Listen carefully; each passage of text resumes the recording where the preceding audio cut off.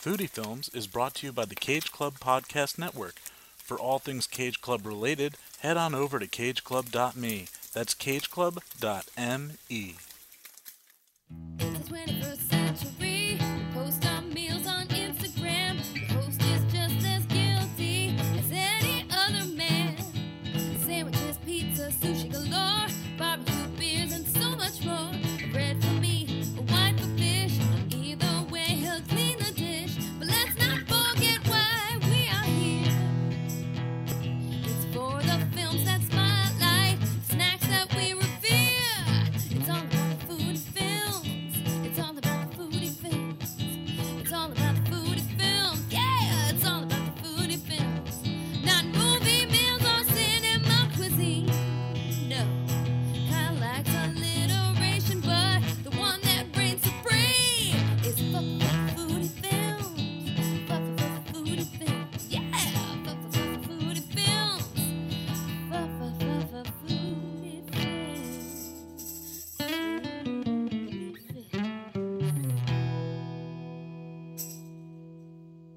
Hey there, foodies, and welcome back to another episode of Foodie Films. Of course, this is your host, your Chef de Cinema Cuisine, Kyle Reinfried. What's going on? What's happening? How are ya?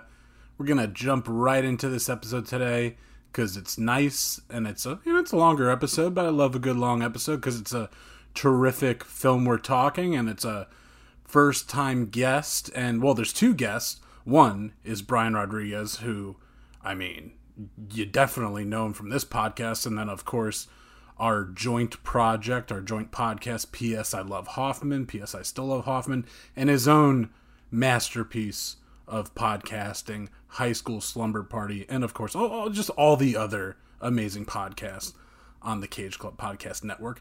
But the first time guest is Nicole DeLuise, his wife. I've known Nicole for just about as long as Brian, and I think they mentioned in the episode it's almost 10 years since they started dating, so there we go.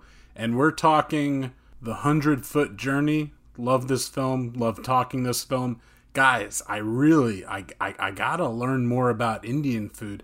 I mean, I have a bad memory, so I'm just not great with dish names, so I gotta study up a bit more on that. But if you have some favorite dishes, please message them to me on Facebook, on Twitter, on Instagram. Instagram would probably be best. That's what I'm always on. And hey, we're dealing with food. We want food pictures. So either DM me or tag me in any Indian restaurants you go to. Say what dish it is, what, like the name of it, and then, whether it's a vegetable, chicken, anything like that. So please let me know. Help me expand my Indian cuisine. So without further ado, here I go talking The 100-Foot Journey with Nicole and Brian. Brian and Nicole, thank you so much for joining me on Foodie Films. This is not a first. I've had one couple on before. I've had Joe 2 and Rachel, but what this do you mean? Is fun. You had a couple the other day. I had a couple the other day? Yeah, your couple. Oh yeah. Oh yes. Danielle was on. Is that still happening? Are you still like a thing, or what? We're in separate rooms now. Literally, she's watching TV. I'm in here recording. That's it. But yeah, okay. So yes. So thrice couples. Brian, welcome back. Nicole, welcome. First time caller. Yes, first time caller. Actually, first time ever on a podcast. Wow. Yeah, my same husband, thing with Danielle. Yeah. Yeah, my husband refuses to put me on his. So I don't mix business with pleasure. We'll just put it that way. You find this pleasurable? This you and me? I mean, this is pleasure here, so this is pleasure and pleasure. Yeah. Oh. Yeah. I mean, that's what it's about. It's not business. Tell you that much. Yeah. Right after I had Danielle on, she was because she was working. I think it was a photographer that she worked with both at the U.S. Tennis Open, then U.S. Golf Open, and she was on his podcast that he talks with photographers.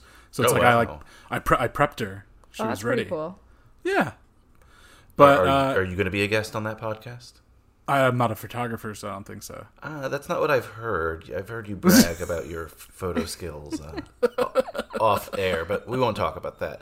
Let's just say you at times have believed that you're the best photographer in the home. And that's why we're sleeping in separate rooms. Yeah, those are fighting words. Well, anyway, welcome to Foodie Films. Nicole, just in the beginning, before we get into this delightful movie, I just want to hear about, well, obviously we've been friends for a while, and I've eaten many meals with you, but what were you eating growing up? Who was cooking? That kind of stuff. Well, my mom was the main cook in my life. She made pretty much what I feel like American mom makes. You get like your chicken parm, you'd get your, the pork loin. Ugh. Pork chops and applesauce. No, it's not pork chops. It was literally the pork loin. And yes, there was applesauce involved, egg noodles, and red cabbage. And for the life of me, cannot eat that ever again. Really? I love that stuff. No, I can't. I don't know if maybe it was her seasoning. No offense, Mom, I love you. But I just can't eat it ever again. So, and then my parents are divorced, so Should we talk about that? I'd spend the weekends with my dad and my stepmom, and my stepmom, she didn't really cook, so we would order out a lot or go out to eat. So his takeout, like, was that, I feel, like, we didn't get much takeout when we were younger. Like, maybe, obviously pizza, Chinese when I was, like, a little older. But by getting takeout, were you eating anything that you feel like maybe some other kids weren't, or? Not necessarily. It was mainly just the Italian food, Chinese food.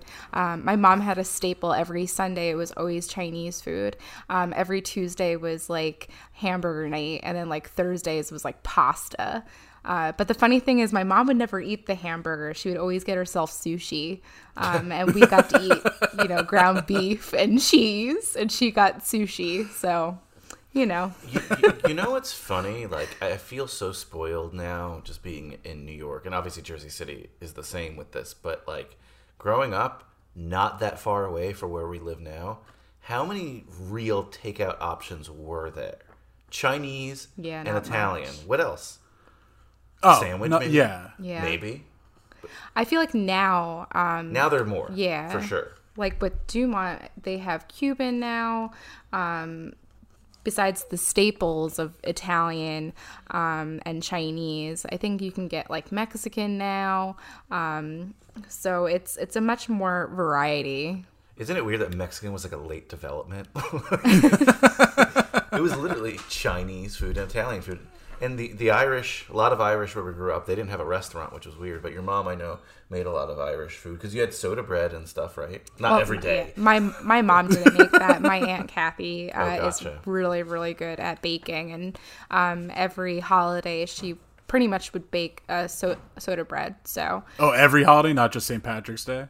Not just St. Patrick's Day. Yeah. Because I find that funny. There's certain dishes, like how often are people eating turkey? It's like... Yeah. Definitely Thanksgiving, maybe Christmas. A lot of people Christmas, not really me, but a lot of people Christmas. Really? Yeah. No, we have like Spanish people don't really eat turkey except You have for jamon? Thanksgiving. More like the pernil, but yeah. Yeah. Gotcha. But yeah. Yeah, no, parts of the pig. Parts of the pig. Nothing wrong with that. I want pig every holiday. I guess the only holiday I really have pig is probably ham on Easter or Christmas. I don't know. Christmas ham. Christmas ham. I mean, you eat like a hot dog. Well, that's really beef. Let me see. Is there like a... No, I guess sausages, on Like a sausage 4th of July. Oh, yeah, okay. 4th of July, maybe. I don't know. Anyway, There's sausage and stuffing sometimes. true. But yeah, I think, Nicole, I think you and I had very similar upbringings in our Bergen County whiteness. Yeah, definitely. There's nothing wrong with that. And then now we No. each live in, but like you said, even where we grew up, there's a lot more options now. I mean, there's a lot more options everywhere. And especially given the pandemic, I mean, so many restaurants are doing even that much more takeout now than ever before. Restaurants that just wouldn't even have thought about that, but that's what they need to do to survive. Yeah, I mean, it's something that definitely being in Manhattan now, we definitely took advantage of. Maybe took advantage of a little too much, but, we try to cook too sometimes. Yeah, I think that in the beginning of the pandemic, we cooked a lot more than we usually did. And then once we felt that eating out was safe again, we went back into our old habits of ordering out too much. But let's be honest, a lot more places, like you said, started offering food and drinks. yes, exactly what I was going to say. Oh yeah, the Once I to-go could get like drinks. sangrias to go and like mojitos margaritas to go. margaritas to go, it's like, all right, game on, let's do it. So Yeah, A just couple in of giant places- plastic containers. Yeah, a couple of places near us actually offer like a mimosa kit where like they'll send a bottle of champagne and then a thing of orange juice, so you could do your brunch at home. Pretty good. Nothing wrong with that. There's like so many places that I was just getting like 2-pound plastic containers of their cocktails, and they were I don't know about you guys, but every place I was going, they were pouring them strong. Oh yeah, They were you have to pouring get them through it. we needed it. Yeah, We needed it. it exactly. Especially Nicole here, who healthcare worker, one of I know. our healthcare heroes here, just like your mom, Mary Fran. So Yeah, those are the ones who not need just it an most. essential worker, but a healthcare worker. Yeah. I didn't need it. I was home. I still got it, but still. Yeah, what was obviously we won't have to go into crazy depth, Nicole, but just like what was while being a nurse in the hospitals, just even in that environment, taking a break and having a meal, like what is that atmosphere like? Because you obviously have to be pretty safe. Yeah. Well, we were very lucky that a lot of local businesses actually catered our food. So they would actually bring in food, and they would make desserts, and they'd give us like bottles of water. But it is very difficult to like have to take off like everything. Especially the N95 mask. Those things seem to kind of glue onto your face. And to be able to like sit down and eat something after having all that stuff on is definitely like a real treat, needless to say. I can't even imagine you guys know how little work I've had, and so the few gigs I've had recently, which I'm very thankful for, it's the first time like I've had to wear a mask all day long, and obviously I'm willing to do so, but it's just like such a versus a lot of other people that were going through it, like I just hadn't, and so just keeping a mask on, it was just such a I kept thinking all day long, I can't imagine people that work in healthcare and any other field that you're just wearing masks, and even double masks and those N95s, just like they seem very uncomfortable, and so yeah, it's rough. It's definitely coming home and actually being able to breathe normally is definitely, you take things for granted, even breathing. Oh boy, yeah, that's just so crazy, and thank you, and I hope the foodies out there appreciate all the work that obviously healthcare workers are doing. So let's talk silly food movies then. Yeah. Yeah, moving on from that. But no, we're having our fun moments too. We're going to be going upstate soon. Your parents have a place up in Herkimer, upstate New York. Herkimer.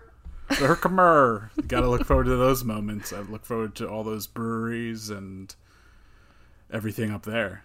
Maybe some upside down. What's that pizza called? It's like cheese Utica and then the pizza? sauce. I don't know what Yeah, it's the Utica called, pizza. but yeah, I know what it tastes like, and it's delicious. I mean, I think you and I have talked about it on air. I'm certain you've talked about it even yourself on air on Foodie Films. But yeah, I mean, interesting food cuisine up there at the Mohawk Valley, and great beer, that's for sure. It's for sure. Yeah, I mean, looking forward to it, definitely. I just wanted to touch on though, like something Nicole said, that we were really, and I say we, just being in the family here. I obviously didn't go through the struggle she did, but we were really fortunate that so many of these like businesses donated so much stuff. Even like after like the really, really tough weeks, they kept sending stuff to the house. We kept getting fruit baskets and fruit platters and mixed nuts sent here, and I benefited from it, yes, but it was pretty awesome though. Like some of the wealthy families of New York and I don't know, even some restaurants would send some great stuff to the home as well. So just even in me and just being in like a healthcare family, I just like very thankful to them for going out of their way and doing that. Yeah, Danielle actually covered a bunch of when like there was nothing else but COVID to cover. She wanted to do some positive stories at least, so she was covering a lot of restaurants, eateries, coffee, like cafes, just making drinks and food to deliver to first responders and healthcare workers. So yeah, definitely. I remember her doing that. Yeah, and I've actually started talking with some people that she made friends with via those articles, and hopefully going to have them on. So that's pretty cool. Yeah, so good stuff with that. But well, Brian, like you said, let's get to the movie because, and as I said at the top of this episode, this is just I feel like a delightful movie. It has some dark moments, some a little like I don't want to say over the top, but just some crazy moments. But that movie is The 100-Foot Journey. So what do you guys, I knew this, Brian said that, this was a movie he enjoyed. Nicole, then he said the same thing for you, that you guys really like this movie. What is it about this movie? When did you see it? I don't even remember, but I mean, you hit me up yesterday and were like, hey, let's do a movie. Why don't we do this one? And I thought, wow, what a chance for Nicole to be on this podcast network without being on my show. Because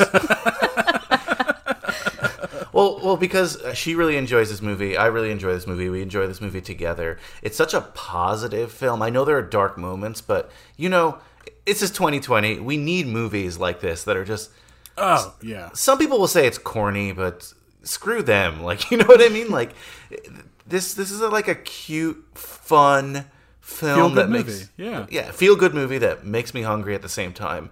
What's more to ask for? I don't know when was the first time we saw it. I think we saw it together, maybe on an airplane. I don't even know. Yeah, I think I saw it on an airplane, like on international flights going somewhere, but I can't recall when I actually saw it. Yeah, the movie came out in 2014.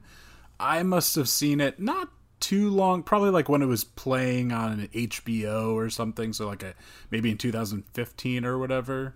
And I remember liking it, thinking it was a decent film, but then for rewatching it to discuss it for this episode, I liked it a lot.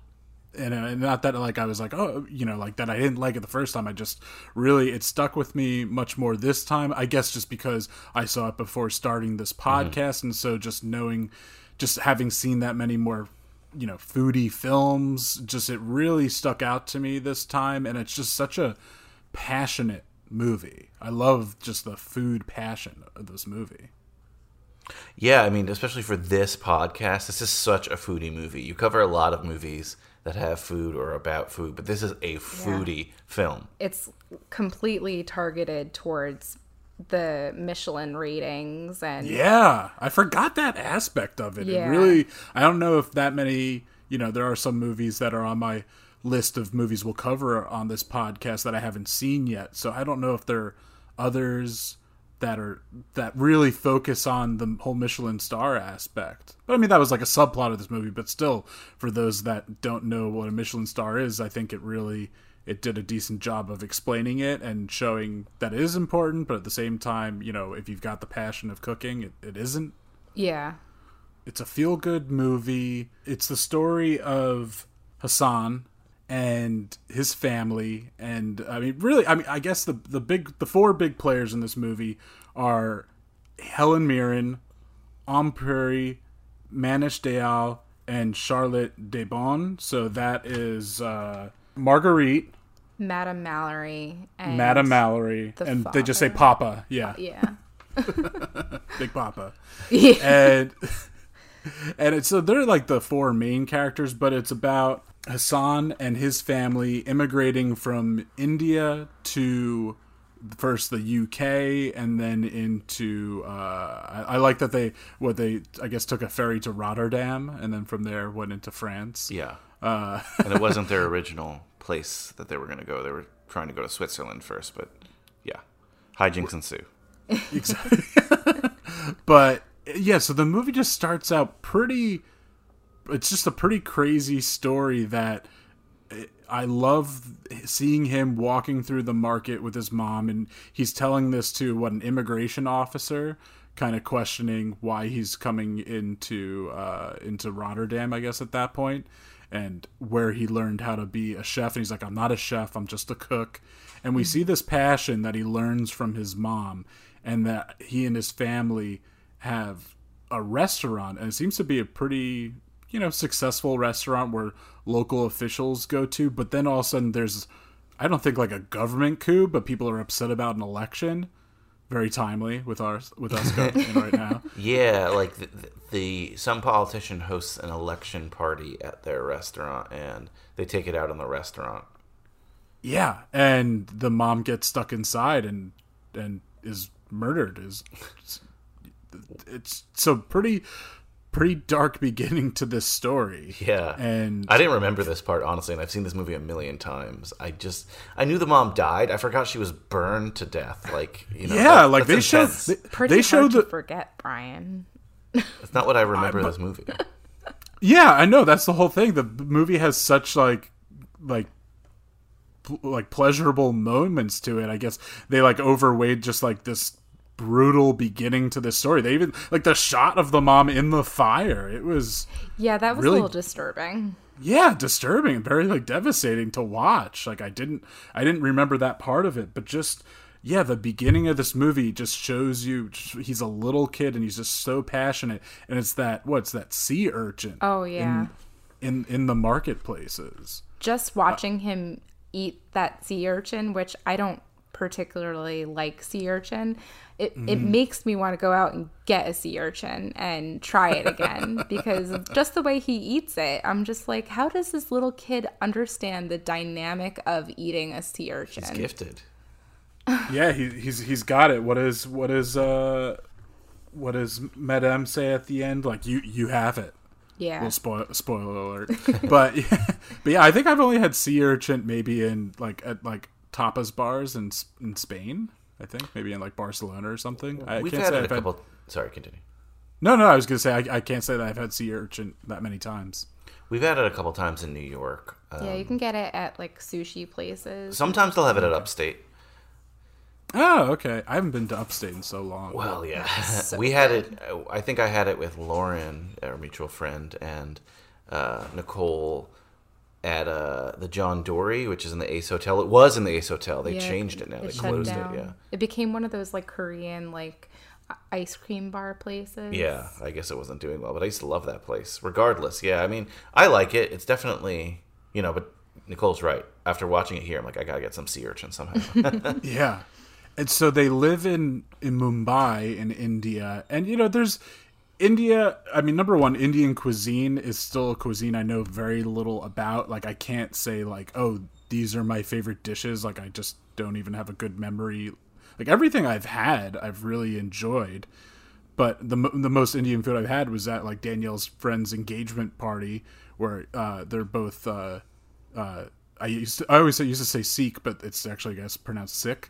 And they had, just a giant buffet at an Indian catering hall, and everything I had was amazing. That but sounds I just really, so good. Yeah, and we were supposed to go out to Los Angeles for their wedding in April, and of course, that didn't happen. But I think there's still, I think I think it's still gonna happen this April or May. So that's something great. to look forward to. I was gonna ask you because you don't often talk about Indian food. I mean, it's not really a cuisine that I had until I really started dating Nicole, actually. Nicole introduced me to it, and I'm not an expert. She knows more about it than I do. I usually ask her, is this the thing I got last time? But, just before this episode, I was trying to think, what Indian food, what are my go-tos? And it's probably, just, poppy Indian food in terms of, nothing a real lover of Indian food would be oh, Brian, those are the obvious things. That's like saying chicken fingers, probably. But but I love paneer. Paneer. That's the one with the amazing. cheese, right? So paneer is actually cheese. It's very soft, and it really takes on the flavor of the actual dish, I would say. So it's kind of like a sponge. Okay. It's almost, I don't want to compare it to tofu. No, but it acts the same almost as yeah. tofu. Imagine tofu cubes, but of cheese, and they're absorbing the flavor, whether It's that be just so masala good. or Yeah. or curry or Yeah. tamarind, even like anything. Oh God, what a land of spices, right? Oh yeah. Another thing Sorry, continue. No, I'm ashamed at the lack of my knowledge because Jersey City, like I knew, like not too far from me in Journal Square, like they call it like, Little India, just a row of at least 20 Indian restaurants. And actually just recently via CNN Travel article, I've actually been talking to the writer, Brad Jaffney. I'm probably going to have him on the podcast. And he wrote about, it was like the article title was Best Indian Food in the U.S. ? New Jersey. And then it was all about Jersey City having like the best Indian food. Wow, that's great. Yeah. And I knew that. Yeah, and I knew that we had a lot of Indian restaurants, but like, so point being, yeah, I'm pretty ashamed that I've been to like one in my almost 3 years living here. So actually, didn't you ask me to start dating after we ate Indian food? Yeah, we had Indian in Montclair. We had Indian food in Montclair. Wow. Very important in our relationship. Yeah, actually, that's like almost 10 years ago in about a month. Guess so. Indian food was the beginning of the relationship. Well, it wasn't our first date. That was Cuban food. No, it was Cuban food. But it was the beginning of us being official. Facebook official. Wink, wink. 10 years ago, that mattered. That mattered. Wow. Yeah, so, Indian food is very important to us. But we definitely have to check out some of the places in Jersey City. I mean, this area has such great Indian food. Like, the Indian food in Manhattan, Murray Hill, of course, they call it Curry Hill with all those restaurants. Curry Hill. Yeah. Queens has some really good Indian food. Yeah, we had really good Indian food in Queens. But it's just like the best food is just in Queens. There's just so many different cuisines. I would say the most authentic to the land it's from is in Queens, because so many, countries are represented there. There's like a street for everyone in Queens. And yeah, I mean, so I definitely agree with that. But I was going to say, I mean, and Nicole, I think you agree with me, the best, because we've never been to India, would love to go, but we've never been. The best Indian food we've ever had in the world had to be in London. Oh my God. The Indian food in London was amazing. We went to this, we went to a couple. Fine dining Indian food joint. And it was just like, I can't even explain. It was just like, melt in your mouth, absolutely delicious, and the cocktails that went with it was like so good. Do you remember the name of that? Oh, I wish I knew. I'll look it on my map, but it was in I think it was in Notting Hill. It was so good. Wow. Yeah, next time you're in London, Kyle, please have the Indian food. I'm serious. Yeah, no, I know. And it's a shame was that I had really good. I know you recommended a fish and chip place in Notting Hill that was like one of the better ones. And I went there, and I also picked up some Portobello gin while I was in Notting Hill. Nice. But I had Indian food in the Camden Markets. That's where gotcha. There was probably good there. So many great eateries there.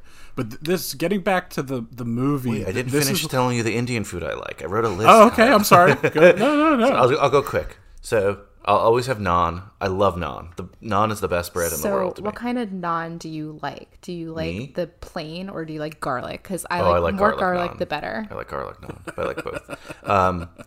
Chicken tikka. That's good. Samosas I like. Oh, yes, I love samosas are so good. Vegetarian samosas are delicious. But my favorite thing maybe, and it's not an Indian food, but it's a drink, and that's the mango lassi. Have you had a mango lassi, Kyle? I can't say that I have. It's crack. It's amazing. It's like a mango yogurt drink, and it's so good. So just wanted to get a plug out there for mango lassis. We can continue talking about the movie, but I need to mention that. Well, no, just thinking of Indian food, I guess I not the last time I had Indian food, but when Danielle and I were in Lisbon, it's actually one of the places that Phil Rosenthal went to, and the place is called like Jesus of Goa, and because he's part Portuguese and part Indian, and the food there was just outstanding, just like a combo of Indian and Portuguese food. Yeah, so, I've heard it's really good in Goa is Portugal. like the Italian Riviera of India. Well, Goa was owned by Portugal, that's why. Yeah. A lot of Italians like to vacation there. I would actually like to go there.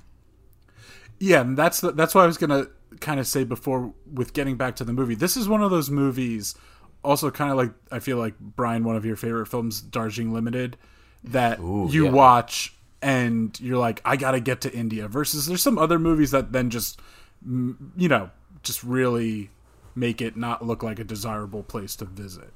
Like, I know the cuisine's fantastic, you know, I'm sure I could say the same thing about plenty of American films showing you, like, why would you ever want to go to Detroit, or plenty of movies showing you not to go to New York even. Yeah, like Mean Streets. But that's just, I feel like it's very one side or the other when a movie presents India. And by all means, I mean, not that we spend a lot of time in India in this movie, but at least the cuisine, it really highlights and makes you, I mean, it's putting it up against French cuisine. That's a big plot of the film, just like them ending up in France and going up against one of the most classic cuisines, unlike them Papa saying, we have the most classic. It's like the oldest civilization in India. Of the 6 things that I actually wrote down for this, I actually wrote French versus Indian food. Yeah, because that's like the first hour of the movie. Yeah. Almost. It's so They're interesting. at war. And you don't think that they seem so different, you know? Like, Indian food is very colorful, a lot of spices, a lot of just, it's just different looking. French food is very refined, you know, lines, everything's buttery, everything's almost has to be a different kind of perfect, you know? I don't want to skip another thing you have written on your notepad, Nicole, and I thought it was a shrewd observation by you. Do you remember how they wind up in France, Kyle? They wind up in France because while they're driving through the Alps, their brakes break. Yeah. Do you remember that happening to us not too long ago? Well, that was long ago, but yeah. That was like 5 years ago. 6 years ago. Kyle, you almost killed us, but saved us didn't. in a... I guess I was equally responsible like in both cases of almost killing, but then saving. Saving us, yes. Yeah. With your swift moves, you were able to save our lives. And Brian, you could tell the story of how we almost died. I mean, I'll be quick with it. It is not related to the film, except for the fact that they have a van and you had a van. But we were out in the North Fork, which I'm sure, and I know you've talked about on this show, going out there. Mm-hmm. And, you know, we were wine tasting, and you had a van at the time, and you were generous enough to drive a couple of our friends, and we were driving back, and almost getting back to the house we stay at. You were going down a hill, and someone cut you off, and you had to slam the brakes really hard. Yes. So I guess when you slam the brakes really hard on your van, it must have cut the brake line, because when you continued down the hill after releasing the brakes, there were no more brakes. Correct. And yes. we had to go into not a controlled slide that implies like the van, you know, tipped over or anything like that. But yeah, I mean, It wasn't nearly as bad as the van and seeing the Alps, like No, that would have been way cooler. That descent. Like, I was even watching this, I'm like, I know they survived, but I was like, oh my god, like just seeing. I don't do well with heights, so that was bothering me. But we just wanted to bring that mutual story we have, and it is a foodie story because we were coming back from wine tasting. Yeah, wine tasting and oyster eating and all that. But I just want to say how much about, like, as far as we're talking our notes, one of the earliest notes I took was a specific line of just him, what he's learning from his mom, because like you're saying, Brian, with French food, it's just so, you know, it's minimal ingredients. Like, you can really, it's really, you know, obviously cooked to perfection, but you can really dissect what flavors are in there versus there's just so many flavors in Indian food, so many spices. And what I think he's saying about his mom in the beginning, or maybe his mom says to him, an education for all of the senses, which I feel like with Indian food is a big case, because Indian food is also can be a lot of finger food. So you've got touch there. Obviously you've got smell, you've got taste, you've got sight, all the colors. It really is just so much for like all of the senses. Yeah, and they appreciate it. Like, something in this movie that I really noticed was that the French food, it was almost like the meat or the vegetable was the palate, and you use stuff to spice it or whatever you want to call it, right? But with the Indian food, a lot of their dishes like the spice was the star, and like almost like like we were saying with paneer or tofu or whatever they want to use, right? Like it was to like suck up spice or like appreciate the spice more. Like in the dad's talking about that, like there's a lot of just like things where the point is for you to dip the bread in them rather than marinating, if that makes sense. You know what I mean? It's almost like the opposite of philosophies with a lot of stuff.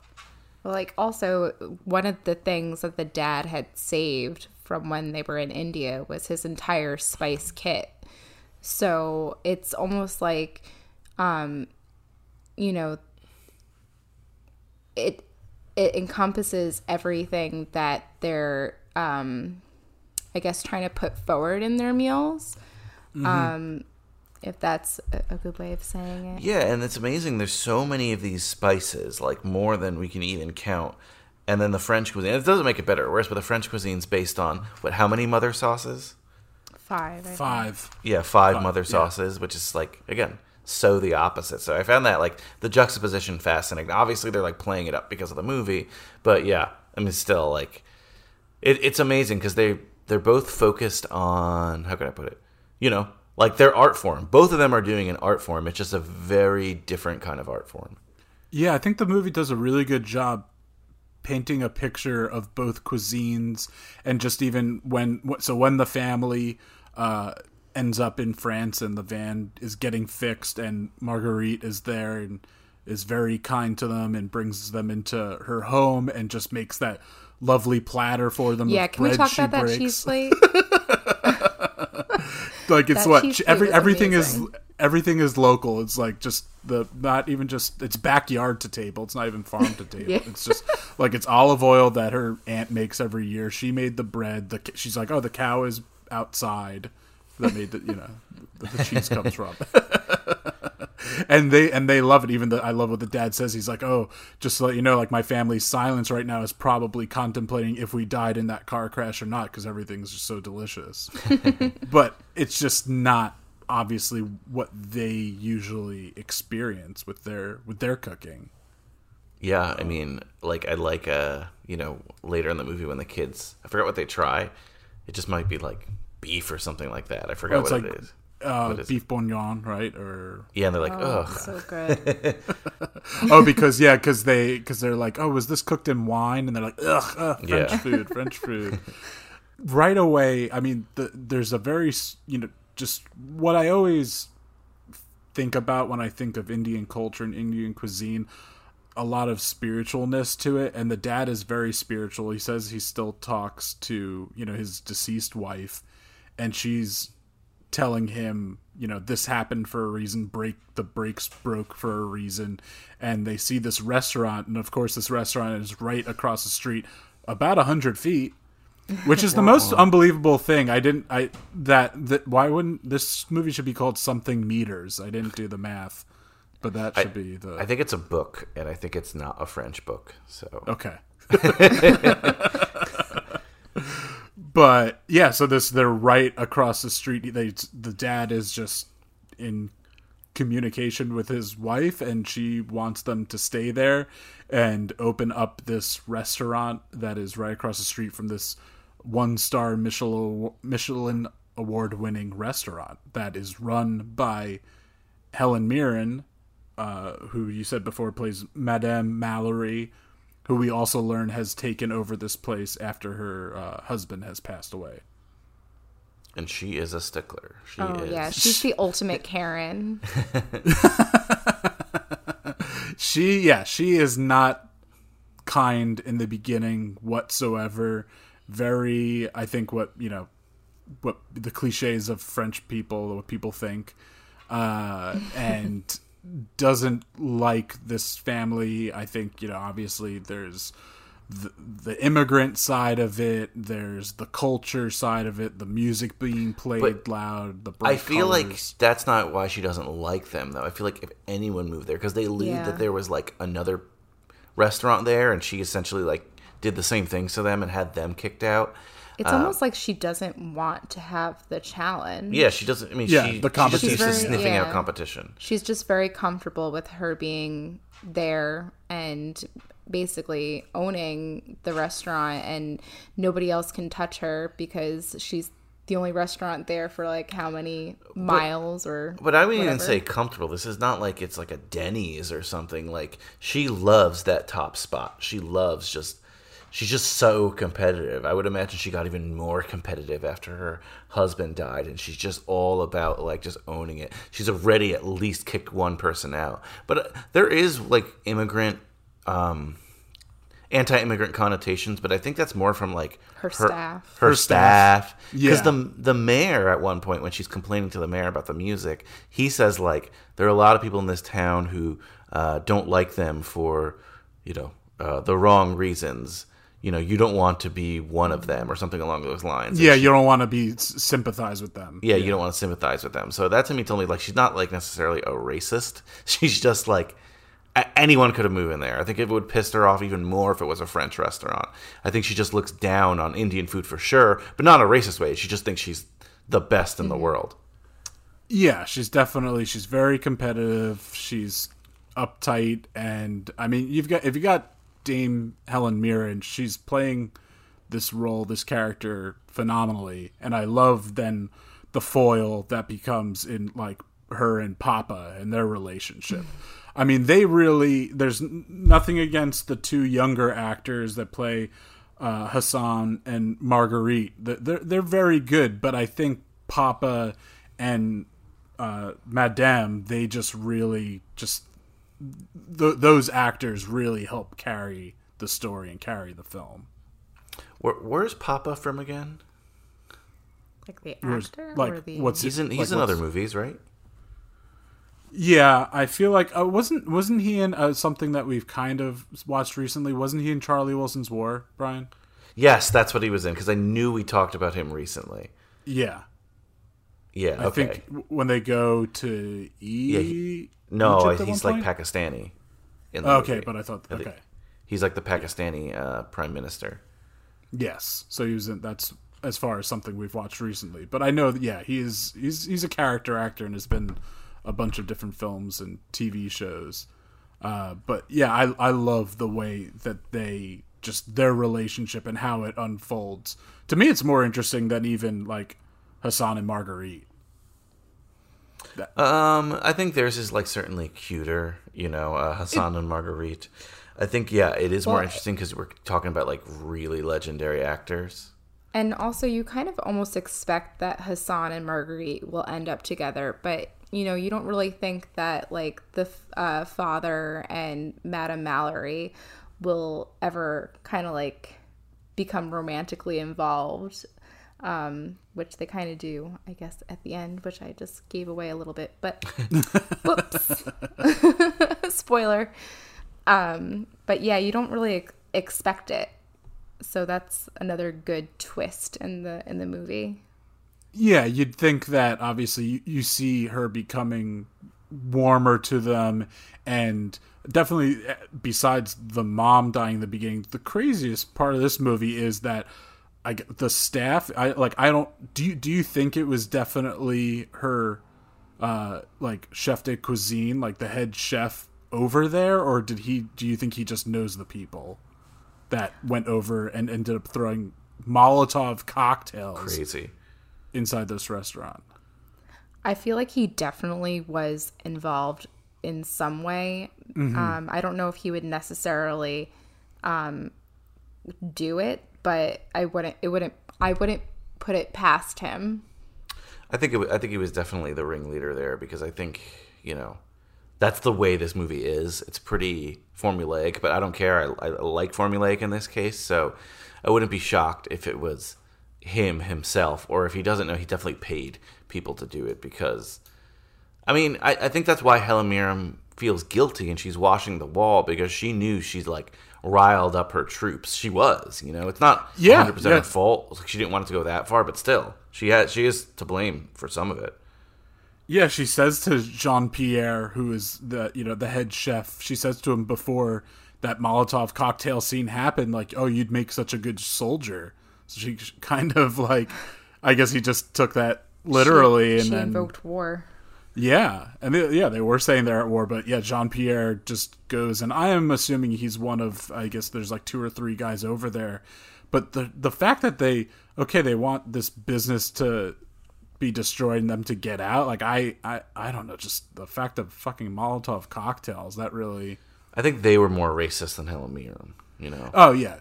Because definitely. he says, like, oh, they opened up on Bastille Day. He's, like, really offended. He's like a French national. Yeah, you're right. And Hassan then, of course, goes out, or he's coming back. He was out late and talking with Marguerite, and when he comes back, he catches them, and he gets his hands burned, so he can't cook for a while. But then that's when the story, when Helen Mirren really, realizes, like, I mean, she fires Jean-Pierre. She, like you said, she goes over, she starts scrubbing off the graffiti, and she starts warming up to the family. And actually, what Hassan ends up, we learned earlier in the film that Marguerite says if she wants to hire somebody, she doesn't interview them. All she does is have them cook an omelet for her. And so he has to cook an omelet for her, and she has to kind of cook it for him in the way that he wants to make an omelet. Like, he doesn't, cook it her way. She's very reluctant to put all these spices and flavors into this omelet, and she tries it and absolutely loves it, after lying to him and saying she didn't like that pigeon dish, which is very, very wrong of her. Yeah, and he's picked up a lot of French cooking techniques from what's her name, Marguerite? Yeah, the books that she's the given books him. And even some direct stuff too. And then this omelet scene, maybe this is like the most hallmark moment of the film, or one of them, right? Like, where it's like he's just telling Helen Mirren what to do, but it is great. And that omelet looked amazing. Do you think you'd pass Helen Mirren's omelet test, Kyle? No. I would have such anxiety.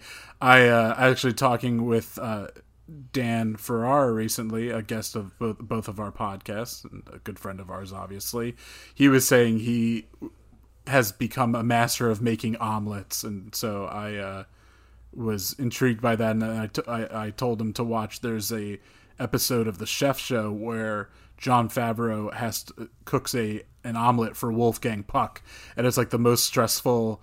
I've never felt more stressed out in my life watching Jon Favreau make an omelet for Wolfgang Puck. And at one point he was going to use like a Teflon spatula, and he's like, no plastic, and just Wolfgang Puck is just being the sturdy Austrian that he is terrifying making an omelet for her. So definitely, at least Madame Mallory, maybe Helen Mirren. I think she would be kinder than Madame Mallory, but yeah, I don't know if I would fare well on that.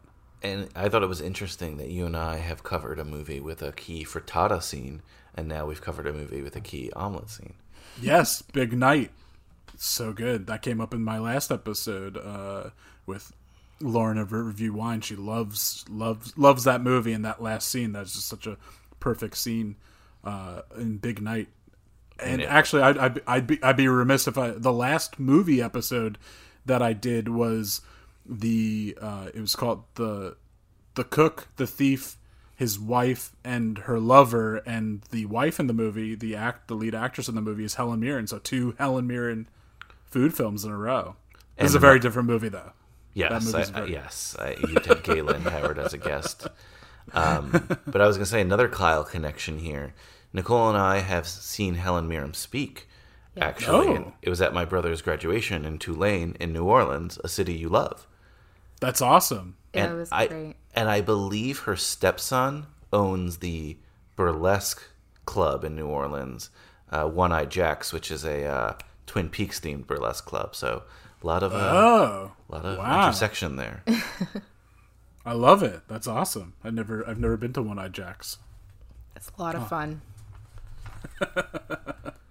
So do you guys have a favorite scene from this movie? All of them. So let's talk about yet? all of them. No. I mean, for me, I love when he starts working there and the tension at the French restaurant.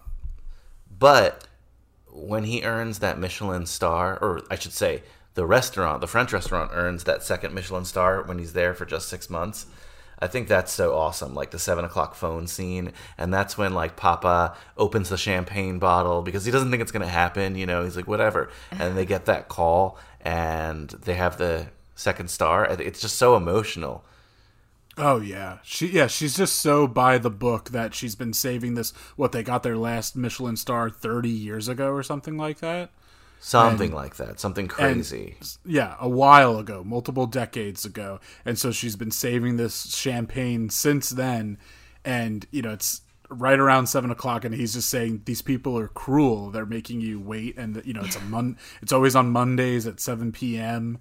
and he pops open that champagne bottle, and that's just the perfect, just showing like the two different type of people that they are. But at that point, their relationship has grown, and they've definitely become, you know, I think at one point, the other son, right? Because I like the other son, the oldest son. I like him. He's awkward. Yeah, and that's the whole thing. It's a family affair there. It's there's 3 sons and 2 daughters. And they're all cooking and chopping food and stirring the sauce and everything like that. I just love the son is like, I would call him kind of like the business manager. I think one of the daughters is more of like, well, remember they end up dressing her up. Oh my god! So that she could like bring guys in. It's to get.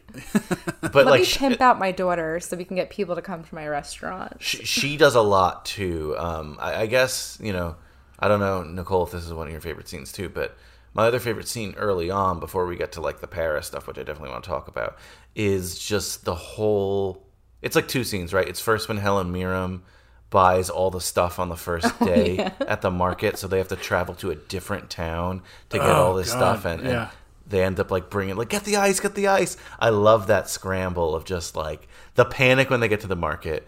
Then having to go to another town, bringing that food back, and still making it and like shoving it, you know, in her face, essentially. Like, oh, we still did it. I feel like that's a very you scene, Brian, because like you're like always such a procrastinator that I feel like this is something that you would probably get involved in. Well, accomplish something that everyone says is impossible, probably. Shut up. No, that is a great scene because she just all the stakes are, you know, against them, and so you know she buys out all that food at that market. It doesn't even look like she's gonna pick it up. She just purchased it just to really screw them over, and they have to drive 50 kilometers away, and they get back, and they're just in such a rush. And that's when he even says they're supposed to cook one dish a certain way, and he's like, oh, we're gonna have to cook it in wine. And the older brother's like, in wine? And he's you know, like he's just like, that's what we have to do. We have to adapt. Yeah, which is just a really this movie is also a really good movie about fusion and just different cuisines coming together. Like I said before, the Portuguese and the Goa. So you've got like the French and the, I'm sure. So they're from Mumbai. So that must be obviously a specific cuisine from India. And it's beautiful in that sense. And to get to, other scenes in this movie, it has a good pace to it. It's just about 2 hours long, I believe. And it's very segmented in a way. The story, for sure. I don't want you to forget though that Papa plays the trick back on Helen Mirren and takes all the pigeons. Food one day. Yeah, with the pigeons. So I just wanted to mention that. But yeah, you're absolutely right. Like as we move on, like the pace is great and the settings changes and stuff. But Nicole, did we miss any of? I didn't want to cut you off. Did we miss any of your favorite scenes until we get to Paris and stuff? I think I just have like a bunch of little favorite scenes. Like, what was it? When they first get to France and they have to get the hotel room, and he is asking for a discount, and his older son was just like, absolutely not. And then he says, asking for a discount doesn't mean I'm poor, it means I'm thrifty. And I was like, this guy is amazing. Yeah, it's so good. Yeah, he's like, I'm not. Yeah, early on he says the cheap thing, but yeah, he says it to, I think Helen Mirren, right, when she's like, oh, I heard that you asked for a discount. Yeah, that you asked for a discount. It's because this is just a small town, like a French village, I don't know how far it is from others, like what, is the closest city and everything like that. It seems like Paris is a good ways away. It's definitely, it's a train ride. But it's just interesting that you've got this one Michelin star restaurant, and then also there's definitely cafes in this little town, but the big restaurants, you've got this Michelin star one, and they open up the other one right across the street. Have you guys ever eaten at a Michelin star restaurant? Yes, we have in Spain. It was good. It was good. I don't even remember the name, but it was in a very old school style one. So it wasn't. I really want to eat at. That's why you need to talk to our good friends who we know their names, but they eat. Lauren and Eric eat at those restaurants all the time. So I mean, I've asked them about that kind of stuff, and it astonishes me. The one we ate at, it was with them in Spain. It was good. Trust me, it was really good. Didn't we eat at a couple though? Because the one place was like the truffle place, so we ate. Like truffle pairings with our dishes. Yeah, it was good. It was very good. Like I highly recommend it. But it wasn't like Eric has told me about somewhere. I'm like, oh my god, like I can't believe they prepare the meals like that. Things that are very akin to stuff we see later when he's in Paris at that molecular gastronomy restaurant. What does the guy say? Innovation. Yeah, innovation. He's like, it's no longer cooking, it's science. Like, it's just like... I felt like I was watching a car commercial. Yeah, so like we've eaten at Michelin restaurants that are like the Helen Mirren's place. I've never, and I don't think you have ever, Nicole, eaten at one that's like that kind of Michelin restaurant where they're just like changing the game. I feel like I wouldn't even know what to do with myself there. I'd be so awkward. Oh, I'd be so awkward and so overwhelmed. I wouldn't know where to begin. I'd feel like such a buffoon. Like, unless it's like a fixed menu kind of thing, I wouldn't even know where to begin. Yeah, it usually is. Honestly, Michelin restaurants are usually, like, of that caliber, are usually fixed menu. You eat what's on the menu. Or there might be 3 menus, and you eat what's on the menu of the 3 menus. But they're like that. Like, I sound ignorant to it. I'm sure you probably have guests who know more than me, but some of them are literally like, pop the balloon and breathe what's in here.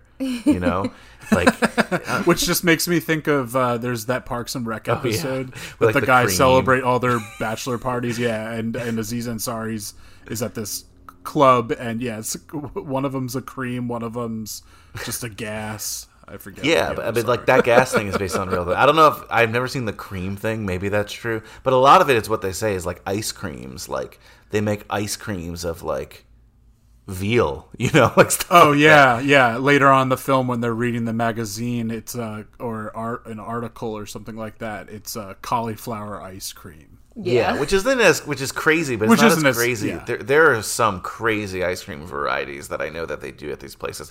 But it's what that guy said at that restaurant. It's like, it's about getting the senses to remember, like Ratatouille style, right? Almost the opposite, though. Getting the senses to remember pleasant memories. And that restaurant looks like a laboratory. It's like amazing to me. I'd love to be able to go to one like that one day. I would be so overwhelmed, I wouldn't even know it was happening. But just to experience that just higher level, it's almost a modern art of cooking. Yeah, just like you said, he repeats innovation over and over again. He's like, the beast likes innovation. Like, it's just another world of food that I know nothing about and definitely hope to discover. But I mean, that comes with you gotta have some deep pockets if you want to continuously eat at Michelin star restaurants, especially multiple Michelin star restaurants. Isn't one of the restaurants that's Michelin star in New York an Indian restaurant? Yes. What's that one called? It starts with a J. Janoon. Oh, yeah. Yep. I was looking at a list of Michelin star New York restaurants before because I know, sad fact, New Jersey has none. New Jersey has none? Wow. Yeah. I had Chef Robbie Felice on, who was nominated for one this year but didn't get to the final process. But still a very amazing accomplishment on his behalf. But one day, New Jersey, one day. Yeah, I mean, it's certainly in the cards. I know what's tricky about the Michelin Guide is, like, it doesn't cover the entire United States. There's no, like, this is, again, something I've learned from mutual friends, Lauren and Eric, that They only do, I think, L.A., New York, maybe it's California. I don't know, but like, there's no Michelin star restaurant in Kansas City, even though they might have the best restaurant, because they're just not sending the people there. So it is kind of screwed up in that way. But I think New Jersey, if it's close to New York, it'll count. So there's definitely a shot.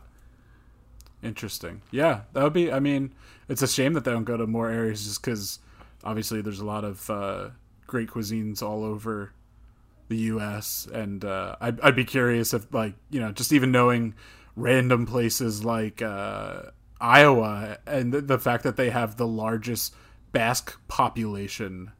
Like, I didn't know that. That's crazy. That's new to me. I didn't know that.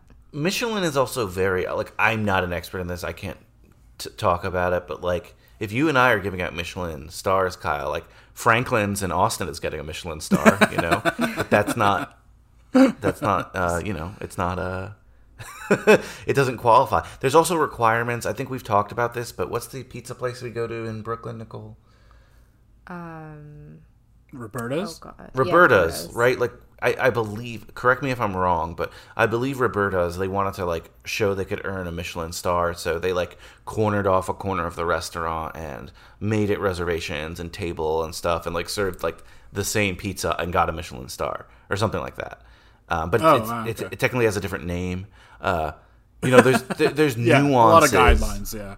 Yeah, there's nuances to this that I can't even begin to understand. Like, this, it's not my forte at all, but I am fascinated by it. Like, it's something that's, like, I've always just, like, I'd be obsessed with it if I was, like, a chef of fine cuisine, we'll put it that way.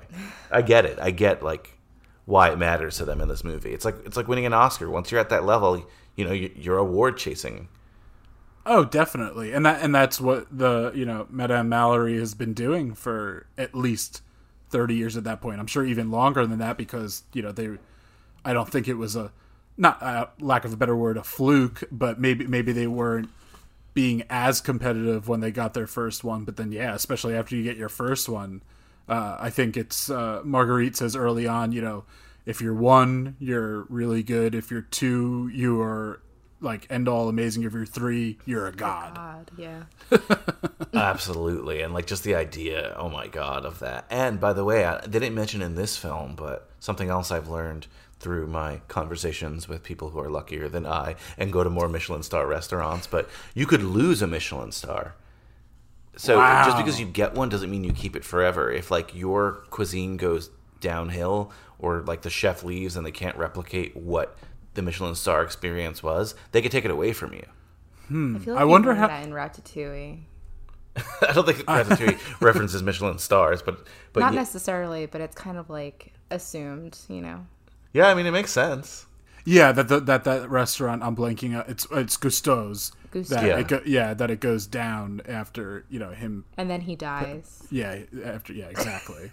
He has all those. Spoiler on Ratatouille. You did Ratatouille already. I did, yeah. That's a big one. That's might be, you know, the number 1 foodie film of all time. You know, there's on some polls. It's a great Kyle, one. You and I have to talk another rodent film. We won't talk yet, but it is on my list. We'll hunt for that one. But Nicole, you're looking at me like I'm crazy. I'll tell you after. I'll tell you off air. Okay.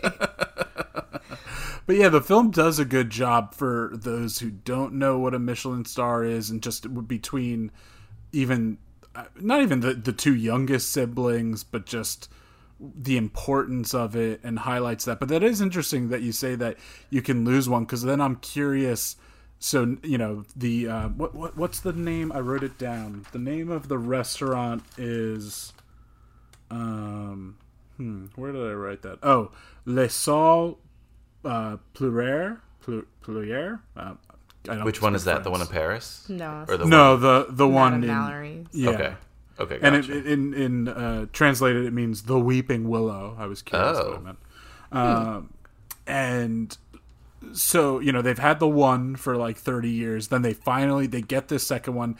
He's only, like you said, he's only been there for 6 months, and it really is on his shoulders that they get it. So I'd be curious, you know, in the real world with real restaurants, in that situation where you've had one for a long time and you've kept up the cuisine to a standard of that original Michelin star, but then a new chef comes in and kind of creates new flavors and new dishes, and you get a Michelin star for that. Like, if you're gonna lose one, do they specifically say that, like, oh, you lost the first one or the second one? Like, does it get No. credited? You have to go back to the basics. It's a guidebook, right? Yeah. So to be even in the Michelin Guide is a big deal, and there's a lot of restaurants in the Michelin Guide. So if you're in, it's the most prestigious guidebook in the world. It's the oldest. Oh, I didn't know that. That's cool. That's higher company. Oldest food, yeah. Guide. Oh. So if you get 1 star, it just shows the 1 star next to it. It's not like we're taking away that first star, you know. It's like if you're a 2-star restaurant, you're a 2-star. If you're 3-star, you're a 3-star. They don't say like, oh, well, you lost that 2nd star, really, because I mean, one can infer, but it doesn't really matter, you know. It's just, well, I guess it would only matter in the sense of if you wanted to know, if you were going there, which, you know, not cuisine, but which dishes are the better ones there at that point. No, but it's not okay. Enough. Yeah, but it's not like if you have 1 star and you completely change the menu 100%, and it's better, you're not losing that first star because the cuisine changed. You might get 2 stars on that. Okay. It's just like, how good are you? It's not like you earn this star. It's not like a merit badge for like Boy Scouts, you know. It's just yeah. Okay, I see. So it's not like that. Yeah, they got one that's in French cuisine, then the next going to be in Indian cuisine. Yeah, it's not like that. No, it's just like, oh my God, you've made this actually better. You are 2 stars now. Mm-hmm. I don't know. Okay, I mean, I don't know if we're going scene by scene or whatever, but I don't know if you notice that. I mean, spoiler alert, he's really miserable in Paris, despite being like a celebrity chef there. Like, he's even on like even hot with hot in the kitchen, hot with the ladies. Or he gets stopped when walking to take a picture. Yeah, he must be like one of the most famous chefs in the world without a TV show, because like the fact that he stopped so much, like, because there's like big chefs in New York, and maybe I know their names, I wouldn't know their faces when I saw them walking down the street, you know. But it's fun for this movie. Well, we did see Bobby Flay at but Bobby concert. Flay's a show. I know, but like sometimes I feel like I could see somebody like Giada. Yeah, but she has a show. She has a show, but like if I'm literally walking on the street, I don't know if I would actually like stop her and be like, "Oh my God, can I get a picture with you?" Well, no, you don't like Giada. I hate her. But that's what the French do because they're such foodies. True, maybe you know, you're just like in France. If you're a top chef in Paris, you're a celebrity. But you know, he's miserable, and he decides to go home to his hometown. Well, that's not his hometown. You know, his adopted hometown, and he decides, well, he makes a deal, right, with Madame to buy the restaurant. Then he makes a side deal with, what's the French lady? Marguerite, yeah. Like that they're going to they're in love. They're in love again. And and they're going to co-run the restaurant together, and they're both going to be kind of head chef, and everything's going to be hunky-dory. But I think one of my favorite parts is the fact that, and it's a feel-good moment, because he's getting a call about a Michelin star that he's probably winning for his Paris restaurant that he just left. Yeah. And wants to earn that 3rd star for the rest. What was the restaurant's name? Sorry, the Weeping Willow? Yeah, let's just say the Weeping Willow. So instead of butchering the French pronunciation. So this movie is about 3 stars in a sense that he will now have 3 personal stars if he earns that 3rd star back at that restaurant. And the restaurant will have 3 stars already. So it's like the next star will be a huge achievement for him and the restaurant. Yeah. Yeah, it is crazy, you know, we have that moment after they win the 2nd star, and they're just like, the world knows you're a chef now, and, you know, 2-star restaurants are going to be calling, looking to get their 3rd. And I mean, the Paris part is definitely, we're in the 3rd act at this point, and like you said, we see he's upset. And is that just like a worker at the restaurant or in the hotel? Like, are they kind of also in a hotel? I like that scene too. No, it's another worker at the restaurant. Yeah, an employee of the restaurant, and he brings the food that his wife cooks, and he's like, yeah, he's like, that's why I was just a little confused, because he's like, my wife's even a better cook than me. Like, unless he's just being really humble. I don't know if I would say that to the head chef if I'm cooking in his restaurant. No, but I think I think he's being humble. Yeah. I think, Yeah, and also yeah. he's seeing that he's like enjoying it. Like I think he's seeing that like it's really connecting with him, and he's just like, yeah, my wife's a better cook than me. And it goes back to something that's being said early in the film with between Hassan and Marguerite, is that food is memories. And he's just like, oh, I haven't had this dish in such a long time. He's weeping. Hassan is weeping because it's just reminding him of his mother, of his family, back in the smaller town in France.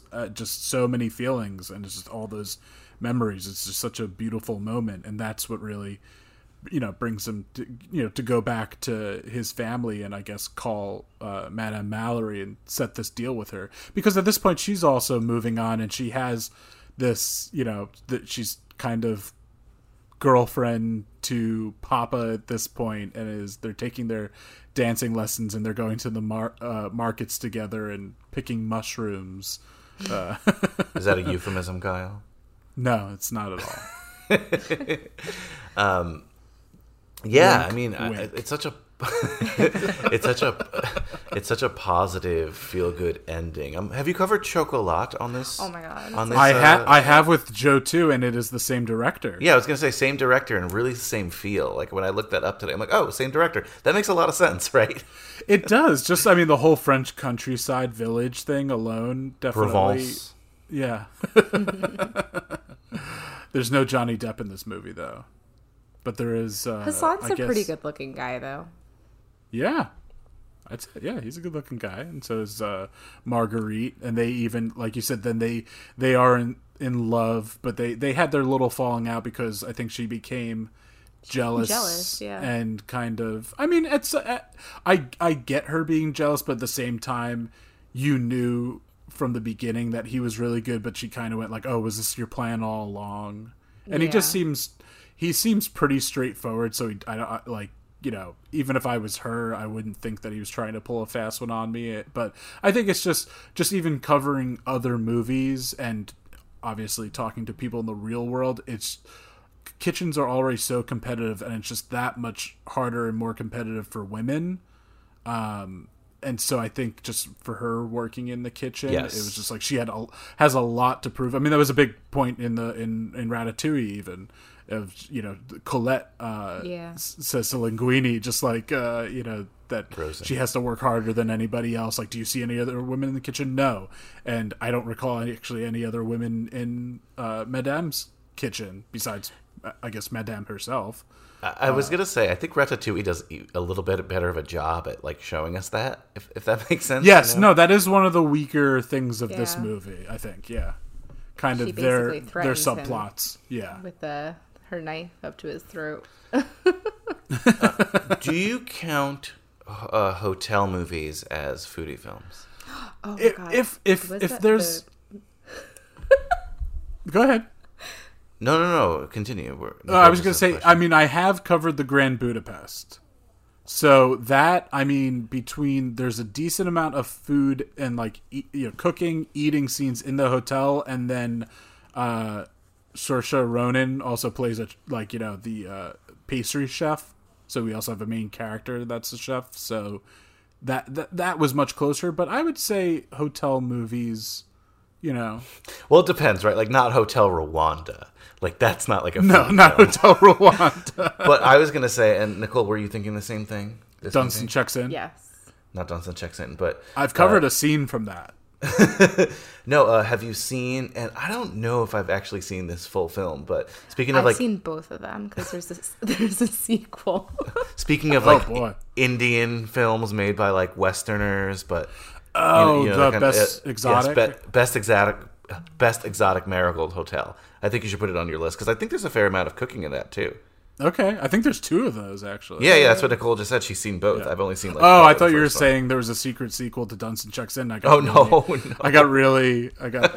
I got jealous that I never knew about it all these years. I don't know if I've ever seen Dunstan Checks In. Wow. They need to bring back Monkey Club for you, Nicole. Yeah. It was another podcast hosted by someone you know, Christian Larson. He once And hosted a podcast here called Monkey Club. And you'll learn all about Pongo Pygmaeuses. Interesting. The second best exotic Marigold Hotel is the sequel to the best exotic Marigold Hotel. But if I remember, there's a good amount of cooking in that. I'll have to check it out. Yeah. When was this released? 2011. It's another like book to movie kind of thing. Another movie that I was going to say that this kind of reminded me of in terms of like how it makes you feel, except this movie is a little bit more. Eat, Pray, Love. Not I Eat, Pray, love Love. I don't Eat, want to Pray, talk. Eat, Love. Pray, Love is my most hated film. You know that, Shut Kyle. up. It's the best film ever. It's with that No. toothy girl from Mystic Pizza that was covered, right? Eat, Pray, Love is, yeah, I mean, obviously it's a foodie film, but I think the Eat, Pray, Love of the generation before I was going to talk about, Under the Tuscan Sun. That's another great one too. Have you seen that, Yeah. Kyle? Kevin I, Costner. Because you Was like he that in it? woman, right? It Diane wasn't Lane. Kevin no, It's not Diane Lane. It's not Kevin Costner. Yeah, I don't he's think in that Kevin other Costner's in one. that. That Nights in a Rodanthe. There we go. I thought that was Richard Gere. Oh God, I don't even know. I'm getting them Oh, all boy. mixed up. No, but Diane Lane.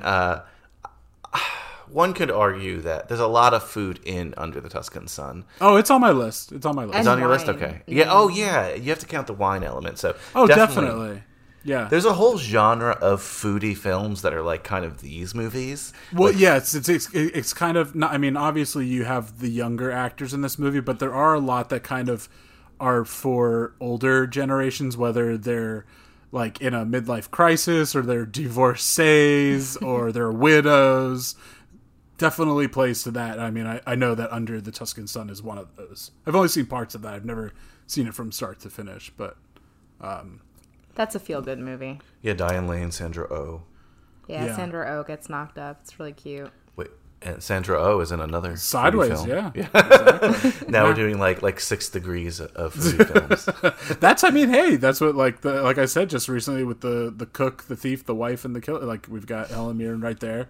There's definitely as we did for P.S. I Love Hoffman, like awards towards the end. Like I'm not necessarily going to do that for this, but I am curious. I'm going to have to do a list of who's been in the most foodie films and that kind of stuff, just out of my curiosity. I've been paying attention, but Well, how many directors do you an have? official list? I was gonna say, how many directors do you have 2 foodie films? This guy. This guy is one of them. What's his name, by the way? I feel like we keep referring to him. Oh, sure. I'll let me go back to my first page of notes. It is. It seems like a Norwegian name. It's Lasse Hallström. Gotcha. Lasse Hallström. Yeah. So yeah. No, there's a couple. I don't know if it's the same director for all 4 Trip movies. Maybe. So that would probably be the winner right there. I would Yeah, guess. but that's a little bit odd because it's the same 'cause it's a series, right? Yeah, it's a Like, series. Yeah, exactly. This is like someone who's making multiple foodie films. Well, hopefully Jon Favreau makes another one. Oh my God. That'd be great. That'd be Yeah. amazing. I mean, I'll take The- Chef too, but I would also take just a unique story. Yeah. New episodes of the Chef Show came out last week. I haven't watched any yet. Oh, though. wow. I need to. Oh Yeah. really? Yeah. Another Netflix binge. I know. Need to. Well, is there anything else about the 100-foot journey that you guys would like to talk about? I mean, I think we said the ending of the film, right? He comes back. They go into partnership, him and Marguerite. I think that it's kind of, as far as just like uncompleted subplots, like I guess their Indian restaurant, which I'm blanking on the name, is something Mumbai, it's doing well enough across the street, but it kind of goes a little bit on the back burner as far as even once Hassan starts cooking across the street, and then obviously gets that second star for Madame. Well, So I hope he I guess they're doing trains. I hope he trains one of his younger siblings now that he's back. You know, Yeah. because that's what I was wondering. I asked Nicole while watching. I'm like, wait, if Hassan's not there, who's cooking the food? Because no one's as good as him. You know. Well, I think I guess that- the dad. Yeah, the dad did a lot of like cooking. True. Yeah, yeah. But it almost seems like when Hassan comes back and he takes over for the French restaurant, that the dad kind of just like takes on almost, I wouldn't necessarily say responsibility for the other restaurant, but he kind of just like really gets on like team Madame Mallory, team Hassan running the other restaurant. Well, if they're partners, right? If they're partners, Marguerite and Hassan, maybe he can spend his time at both, And it's an easy enough commute, and it's only 100 feet. Yeah, exactly. And I mean, him and his family were living above the restaurant, as was Madame for hers. So I'm sure maybe Marguerite will move in as well. Not that she was far; she was just right down the hill for the most part. Do you everything think everything was bikeable there? Yeah, very much so. Do you think the 100-foot journey was in their hearts the whole time? At least they could get their steps in, right? 100 steps. Yeah. Yeah, no, I think that's it. I mean, it's a fun, feel-good film. Is it for everybody? No, but most of you are jaded, so you're probably not going to enjoy it. But if you're not jaded, if you have a heart, or if you're just interested in Michelin stars like I am. Yeah, or Indian or French cuisine. So Indian and or French cuisine, yeah.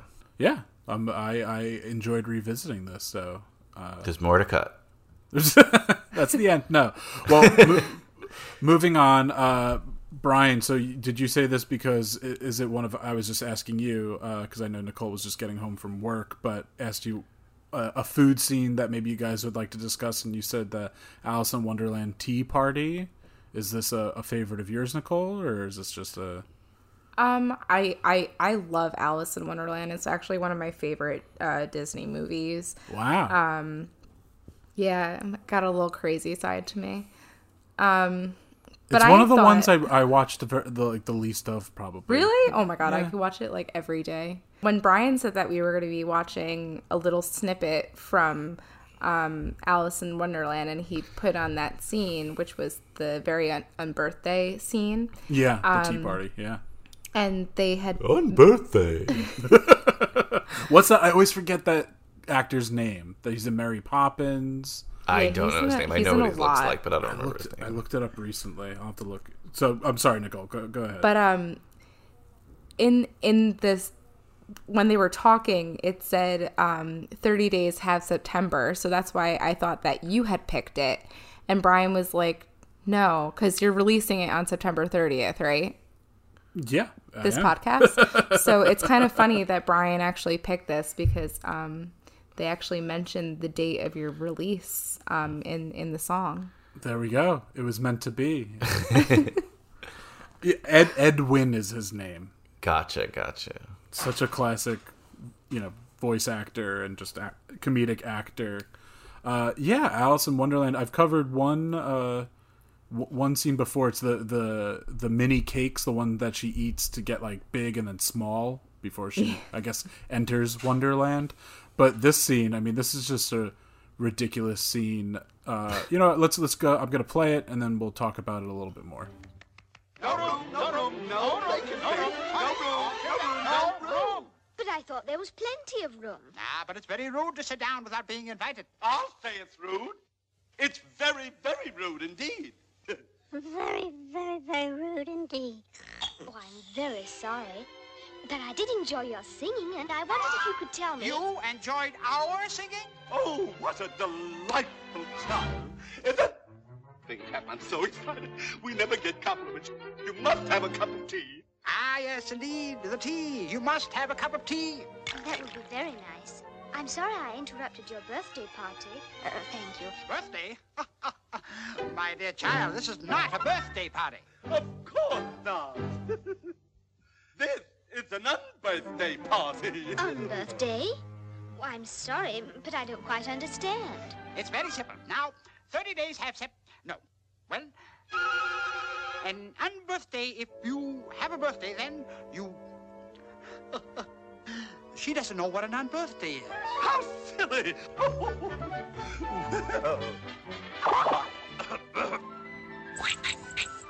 I shall elucidate.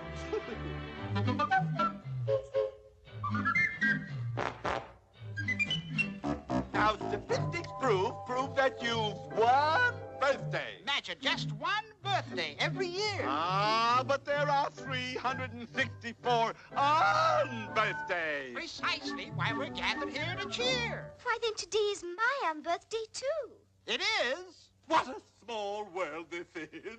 In that case, a very merry unbirthday To me? To you. A very merry unbirthday From me? for you. Now blow the candle out, my dear, and make your wish come true. A merry, merry birthday to you. Twinkle, twinkle, little bat, how I wonder what you're at. Up above the world you fly, like a tea-tray in the sky. So this is still right. I mean, as someone that is a fan of this movie, this is still earlier in the movie, right? Like at this point she's met the one rabbit that's keeping. Well, this time. is a very short movie.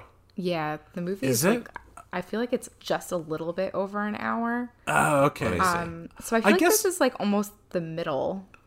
Oh wow, okay, yeah. I mean, I honestly don't. I'll have to with Disney Plus. I'll have to go back and watch it. I guess because I mean I know obviously even in this they're singing a song, but it's not the most musical if I remember. If I'm kind of They have a couple of songs. like the Queen has a song, right? The Queen has a song, and then like the Walrus and the Oysters. Oh yeah, it's Yeah, an it's- odd movie. Obviously, it's an It's odd an odd story. book, yeah, It's an odd book, exactly. yeah. But it's not a musical in a sense that there's like these big epic musical numbers that were on the radio and stuff. Yeah. And that's kind of why it didn't do well at the beginning when it was first released. This was a huge flop, but it got kind of popular in the psychedelic '60s because it's from 1951. But then It's one of the earlier. 60s. Yeah, it's one of the earlier Disney movies. I mean, it's like Snow White's the first, then it's like Pinocchio, Dumbo, this, and then I think maybe like Peter Pan, like Jungle Book and Peter Pan as far as the older ones before like our generation then really got some great Disney movies between the Renaissance, Aladdin and exactly, and Lion King and all that. But the earlier ones, like I was definitely like Jungle Book was probably my favorite because like it just had such great songs. But no, that has some foodie scenes as well. But Yes. Yeah. for this scene that we just saw, I just love the Mad Hatter and the March Hare. They're just so crazy. And what's it, the Dormouse, I think is the name of the mouse? Yeah. And just like, Twinkle, twinkle, little bat. and the unbirthday, the idea that like basically you celebrate every day but your birthday. Yeah, just like she's like, today is my own birthday. He's like, what's the chances? Yeah. It's so it's it is it's wacky. I get how it became popular again in the 60s, just like what does Steve Buscemi say in Big Daddy? He's like, I got really into Fantasia. Yeah, but falls this one, into that it got a category. theater re-release like in the 60s. Wow, I didn't know And, that. and it That's did pretty cool. really well, but like in 51 it like hardly made its money back, I believe. And then I mean, I'm not, that's what I think is the case. You'll have to like double check your sources on that if you really want to, but I'm pretty sure like Jefferson Airplane, White Rabbit, and that kind of culture was contributing to it. And they probably were like screening it at like drive-ins and stuff, and then Disney was like, let's just make money off this, re-released it, and then it became a classic like 10 years or so after it was released. So more, right? Even Even probably more, like almost 20. Yeah, probably. Yeah, I mean, exactly, like 18, closer. like 16, who knows? But Yeah.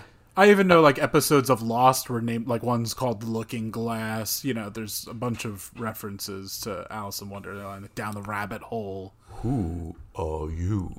Do you count hookah? Do you count hookah as a food? What kind I of guess hookah no. movies are there? Come on. No, because then you have to start counting drugs, and you have to do like Fear and Loathing, and like Yeah, no, but again, just this scene and tea. Tea. Yeah. Tea is awesome. I'm a tea guy. Nicole's a coffee drinker.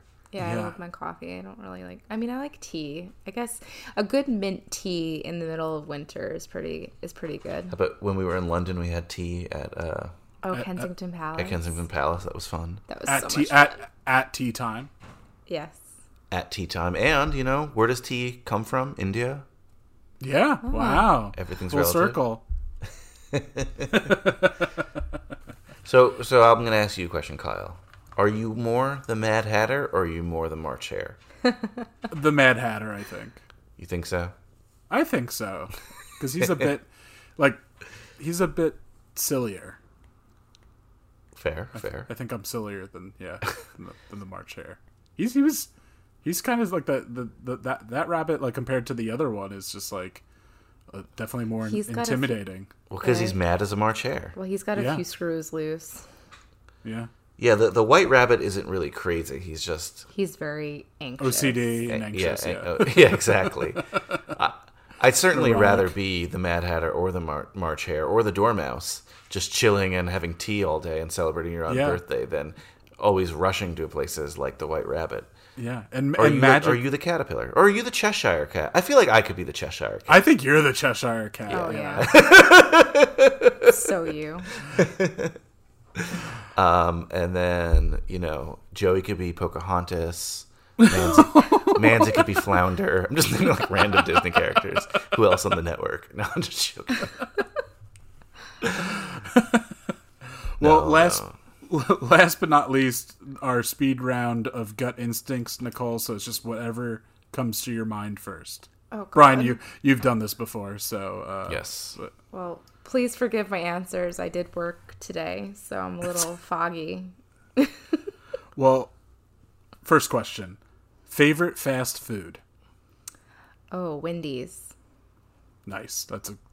I was listening to some older episodes the other day. In the beginning, like Wendy's and Taco Bell were like the real two big contenders. I was going to say In-N-Out Burger, but I was like, we don't really have In-N-Out here, so I can't get it all the time. So I'd rather pick something I can get all the time. Makes sense. I think they started doing breakfast now, Wendy's. I feel like they've been doing breakfast for a little bit. They try every couple of years and never catches on. Go-to alcoholic beverage? Wine. Favorite childhood snack? Ooh. Oh God. I don't know, because when I was younger, my parents really controlled what I ate because I'm a diabetic. So the snacks that they gave me were like absolute crap. Mm-hmm. So I feel like my snack game really kind of, upped its game when I was like in high school. No, like Dunkaroos or fruit.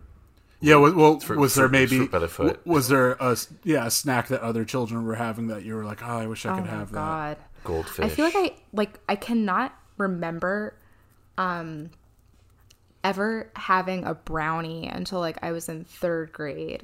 So like just seeing kids eating stuff in front of me was just so torturous, and I could never really understand until I went to diabetes camp. Yes, I went to diabetes camp. And there was this girl there who had type 1 diabetes, and she also had celiac disease, and she couldn't eat anything that we were having. So we're having like all these awesome snacks, and then they just gave her an apple, and I was just like, oh God, I feel you.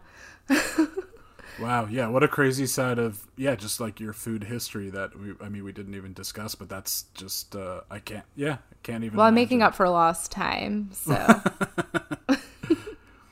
Sweet or savory? Ooh, oh my God, that's a tough question. That's why it's gut instincts. Yeah. I would probably say savory. That's the usual one, because I think people end up being pretty logical with it. Like, what are you gonna want? It's not like you can eat sweets all the time. Favorite food city, and I know you're well traveled, so domestic and international. Domestic would probably be New Orleans. Nice. International, San Sebastian in Basque Country in Spain. So good. And you guys So know good. I went for the first time now, was it not this summer, the summer before with Danielle, and that was just I want to go back and spend even more time just in not just San Sebastian but more the Basque region and go up into France so much fun. and everything. Yeah. So good. Favorite cuisine? Favorite cuisine, Mexican. Guilty pleasure food? McDonald's chicken nuggets. And you picked Wendy's as your favorite fast food? Yeah, but you can't say you love McDonald's that much because then you're just like the ultimate fatty. Has anyone ever said McDonald's on this show? As favorite fast food? Yeah. Oh, yeah. Yeah. You and I, another foodie connection between us, we did Coming to America with McDowell's, and then we also did The Founder, which is about the founding of McDonald's, so connections. Yes. We'll have to do Coming to America too. I'm assuming there's going to be McDowell's in there somehow. There have to be. If there's not, like, screw them. Yes. And that's actually, I was going to ask you a sub question of that, but it falls under this. Favorite condiment. What condiment are you using for said nuggets, and then what's your favorite condiment in general? I don't use them. So for the chicken nuggets, I generally switch back and forth between honey mustard and ranch dressing. Not the sweet and sour? No. That reminds me too much of my childhood. Remember how I used to say my mom used to get Chinese food on Sunday nights? Yeah. Well, she used to get sweet and sour chicken all the time. So, like, I Gotcha. can't eat that anymore. But my, like, go-to is probably... I would probably be ketchup, and then mayo is like a close second. I was going to say, you love mayo, Nicole. I know, but I hated mayo growing up. I thought it was like disgusting. And then I think we took a trip to visit Lindsay in the Netherlands, and Oh, Pommes yeah, and got the frites. fries, yeah. yeah, pommes they frites, did it in mayo all the time, and I was like, this is delicious. You know what other condiment you really like? Oh God. What? Frank's Red Hollandaise. Sauce? Wait, what's Frank's? Oh, what is it? Frankie's Red Hot Sauce. I put that Yeah. shit on everything. What is the last thing you ate? Very ironically, We had dumplings. yeah, like pot stickers and shumai. Nice. What would be your last meal? Pot stickers and shumai. Yes, Brian's gonna kill me after this episode. My last meal would probably be oh God. My mom's meatloaf. Oh, you were like criticizing your mom's like home food, and now you're like, boom. Yeah, but everybody likes their mom's meatloaf. Like, I can't eat anybody else's meatloaf besides my own or my mom's. It's that nostalgia. It's the food is memories. Yeah. No offense, Mom. I could eat anyone's meatloaf. I doubt she's listening, but meatloaf underrated because it just has such a bad name. It's meatloaf. But great music. Great My music. mom used to make like 4 different types of meatloaf. It was like so weird. She like Oh. one would be like the regular old like marinara sauce one, and then she would do like this Mexican one where she like infused it with like the taco seasoning and like doused it in cheddar cheese. And then there was like another one where she like wrapped bacon all over it. Wow. It's pretty good. Are you a sloppy Joe kind of guy, Kyle? That was a family night like dinner back in the day. Do people eat sloppy joes anymore? I don't want me to sound pretentious, but like growing up, like we would eat sloppy joes, but like I don't see Did it them like anymore. come in a can? Yeah. Well, I don't know. I mean, sometimes like you get some in a can, but at the same, it's just ground beef and then seasoning and yeah. Yes, okay, it doesn't have to come in a can, but you could get sloppy Joe in a can. I don't know. It's just like I don't know if that's popular anymore. I'm very curious out there if you still rock sloppy Joes. Let Kyle know. Yeah, let me know. I feel like it was, it was always, what was that, Billy, a food scene I could cover. Well, a couple of scenes in Billy Madison pudding packs, but then have some more sloppy joes. It's just a very, again, I feel like a very like Caucasian like lunch cafeteria thing. Oh God. Dine in or cook at home, or I mean, I'm sorry, Whoa. cook at home or dining out. Dining out. Cooking makes me very anxious. I think I'm actually a decent cook. I'm not amazing, but the stuff that I do make, I mean, I seem to enjoy and Brian seems to enjoy it, but just having everything hot at the same time just absolutely drives me insane. Yeah. I Nicole- get that. I get that way too. Nicole cooks better, but I cook more. I don't know if it was on air or off air, but I recently, called myself a very industrial style cook. That's how I would Yes. call my cooking style. Something, akin to, I think I mentioned I could probably do well on a Navy ship as the cook, Or like in Antarctica when you have to like use like everything that you got. Yeah, 'Cause- I put things together. What's in the kitchen? I'll put it together and make an edible cuisine, and that's my Brian- effectiveness. Brian had made sausage the other night, and I guess you were trying to make kind of like almost, I don't know what you were trying to make, but he used tomato paste instead of tomato sauce. Maybe you could still use a little tomato paste. That was, for texture, but it didn't go well. It We'll did put not that go way. well, But and- it wasn't that bad. It just was. I got wasn't you. very Yeah, good. no, Yeah. yeah. Tomato paste is very condensed. So Yes, Yeah. exactly. a Yeah. little goes a long way. And I just don't understand why you had to open up the 2 cans of it. No, but one I used for the beans, which were good. Yeah. The beans were good, and I needed the whole thing, so. Oh. I didn't use the full can of the other one. Regardless, no one cares right now. Sorry, guys. He wasted 2 cans of tomato paste when he could have used 1. Apologies for the can drive we're going to go to this Christmas. You're going to get one less can. What would be your spirit food? What food do you think embodies your personality? Oh, I don't know if I can answer this. Can you guys answer this for me? It's gut instinct. It's your gut. I don't. But when I think of gut instincts, I'm like, I don't do well under pressure. What? Let me see. Let me try to come up with something.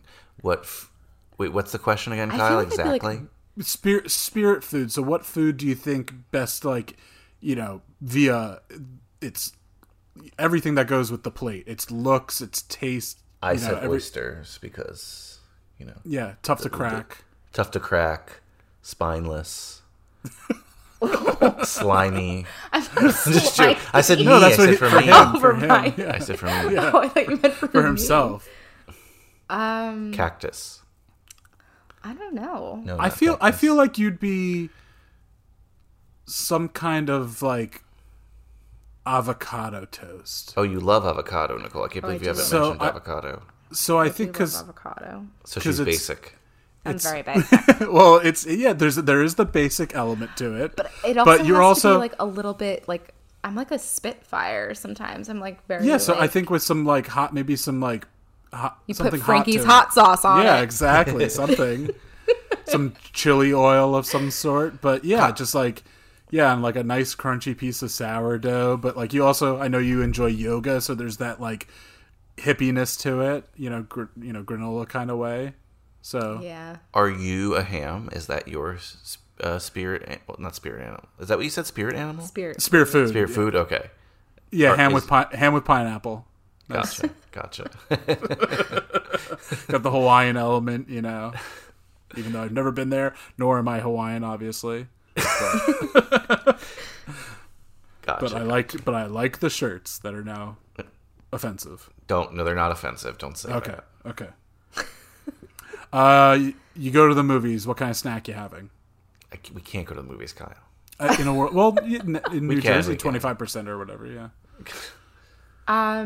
It would probably be a mix of.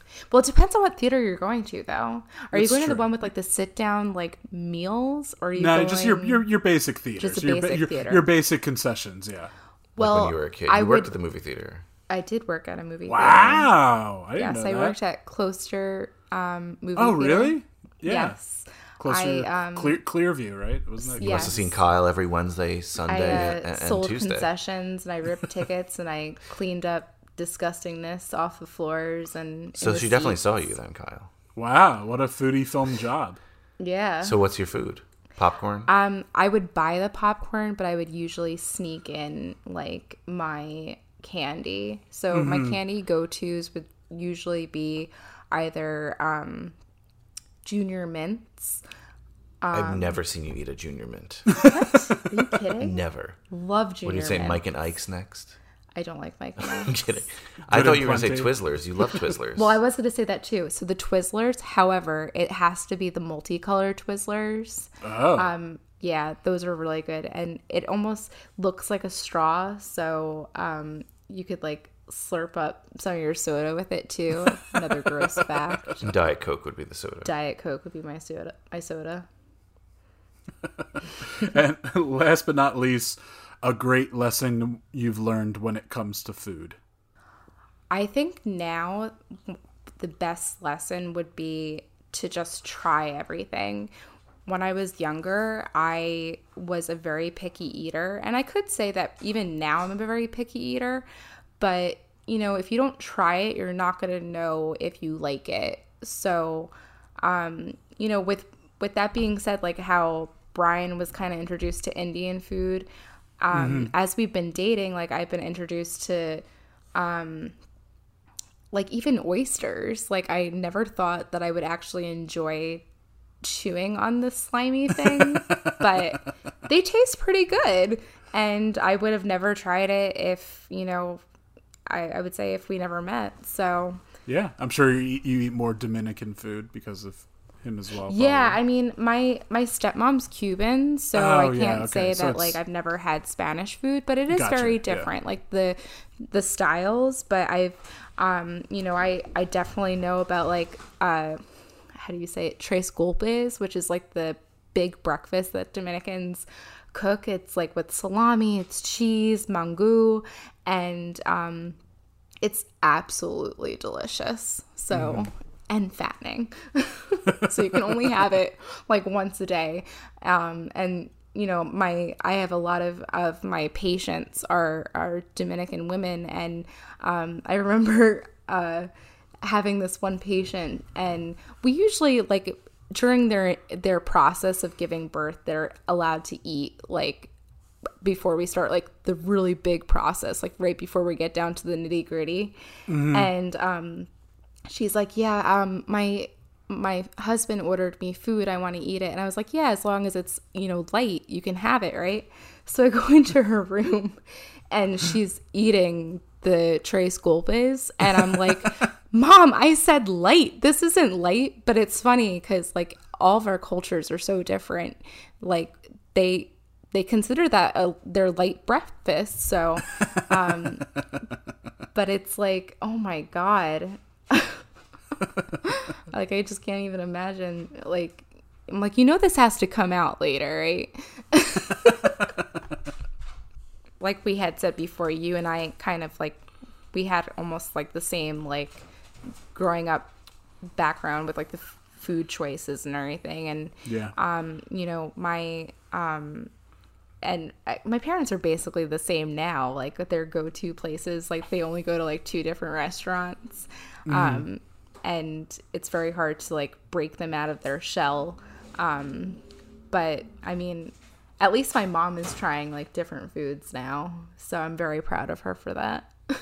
Yeah, my mom's definitely the foodie out of my parents and pushes my dad doesn't cook, can't boil water to save his life. That's almost like a nursing thing because we're exposed to so many different like cultures with the people that we work with, our patients. So it, you know, to try different things like, you know, with our jobs and stuff and the exposure. Kyle, does your dad grill? No, doesn't. My dad, like, he can press the button to start making coffee. I'm sure I've shared the story on here, but the famous, like one of the more famous stories in my family is like when I was 3 and my mom started going back to, I forget whether she was going back part-time or even just, because I think she was working before even I was 3. But point being, Sundays we would always have egg sandwiches, and it was like the first Sunday my mom wasn't around, and I said to my dad, and he's just like, you know, probably said like, oh, shit out of luck. And I'm like, well, I'll teach you how to make eggs. And I taught him how to make eggs when I was 3 years old. Oh my God. Wow. And you do make a really good egg sandwich. Thank you. I thought you were going to tell the story, Kyle, of when you like substituted a rock instead of like what was like a burger. It's a potato because it looks potato. It looks like a baked potato. Yeah. We would, Nicole. Yeah. If I didn't, there's this rock that I don't know, we found at some point, and it looks very much like a baked potato. Also, my dad is like kind of colorblind and doesn't have the best sight anyway, but we would take it and we would like, you know, put it under the faucet and then put it in the microwave for like 10 seconds so it'd even start like steaming a little bit, and then put it on his plate, and he would try to cut into it like it was a baked potato. Oh, your poor dad. And then, haven't done that in a while, and I saw that rock. I'll have to take a picture of this rock. It's like at my parents' house still on like the kitchen windowsill. Oh, that's so cute. I forgot about that one. But yeah, well, guys, thank you so much for coming on Foodie Films. Brian, I know this is your, manyth time on, and I know you'll be on in the near future. Nicole, thank you so much for coming on. This was a blast talking, this movie and just talking food with you guys. Yeah, thank you for bursting my podcast cherry. Yeah, wow. Brian, the pressure's on. Oh, we're gonna do Hocus Pocus. I'm No. gonna make him. I'm gonna give him so many. I'm gonna have purple Danielle ruffles on right first. Nicole, I mean, since this is, you don't have a podcast yourself, but obviously, Brian, you have something to promote. But Nicole, if you want people to follow you on Instagram, if you guys want to share that kind of stuff right now. I'm okay. You could follow my other show. Well, this isn't my show, but you could follow my show, High School Slumber Party, on Facebook, Instagram, and Twitter. And, of course, our show, Collectively Kyle, P.S. I Love Hoffman, on Instagram and Facebook. And, yeah, just check out all the other great shows on the Cage Club Podcast Network. And you'll really experience a wide variety, a rainbow of pop culture things, but specifically because it's me on this show, check out High School Slumber Party. And Brian, you've said it plenty of times, so Nicole, if you would like to say our little catchphrase, which is "There's more to cut," just to remind the foodies out there that there's more to cut. There's more to cut. Ooh, that was a good one. I felt you got a little closer to the mic on that. I did. Oh wait, we didn't talk about my connection with Oh, we didn't. Yeah, the biggest foodie ever. Dom DeLuise. Dom DeLuise. We'll have to Gotta save that for the next time. Yeah. Since I we can't believe I forgot. That's like a this. 2-second story. Anyway.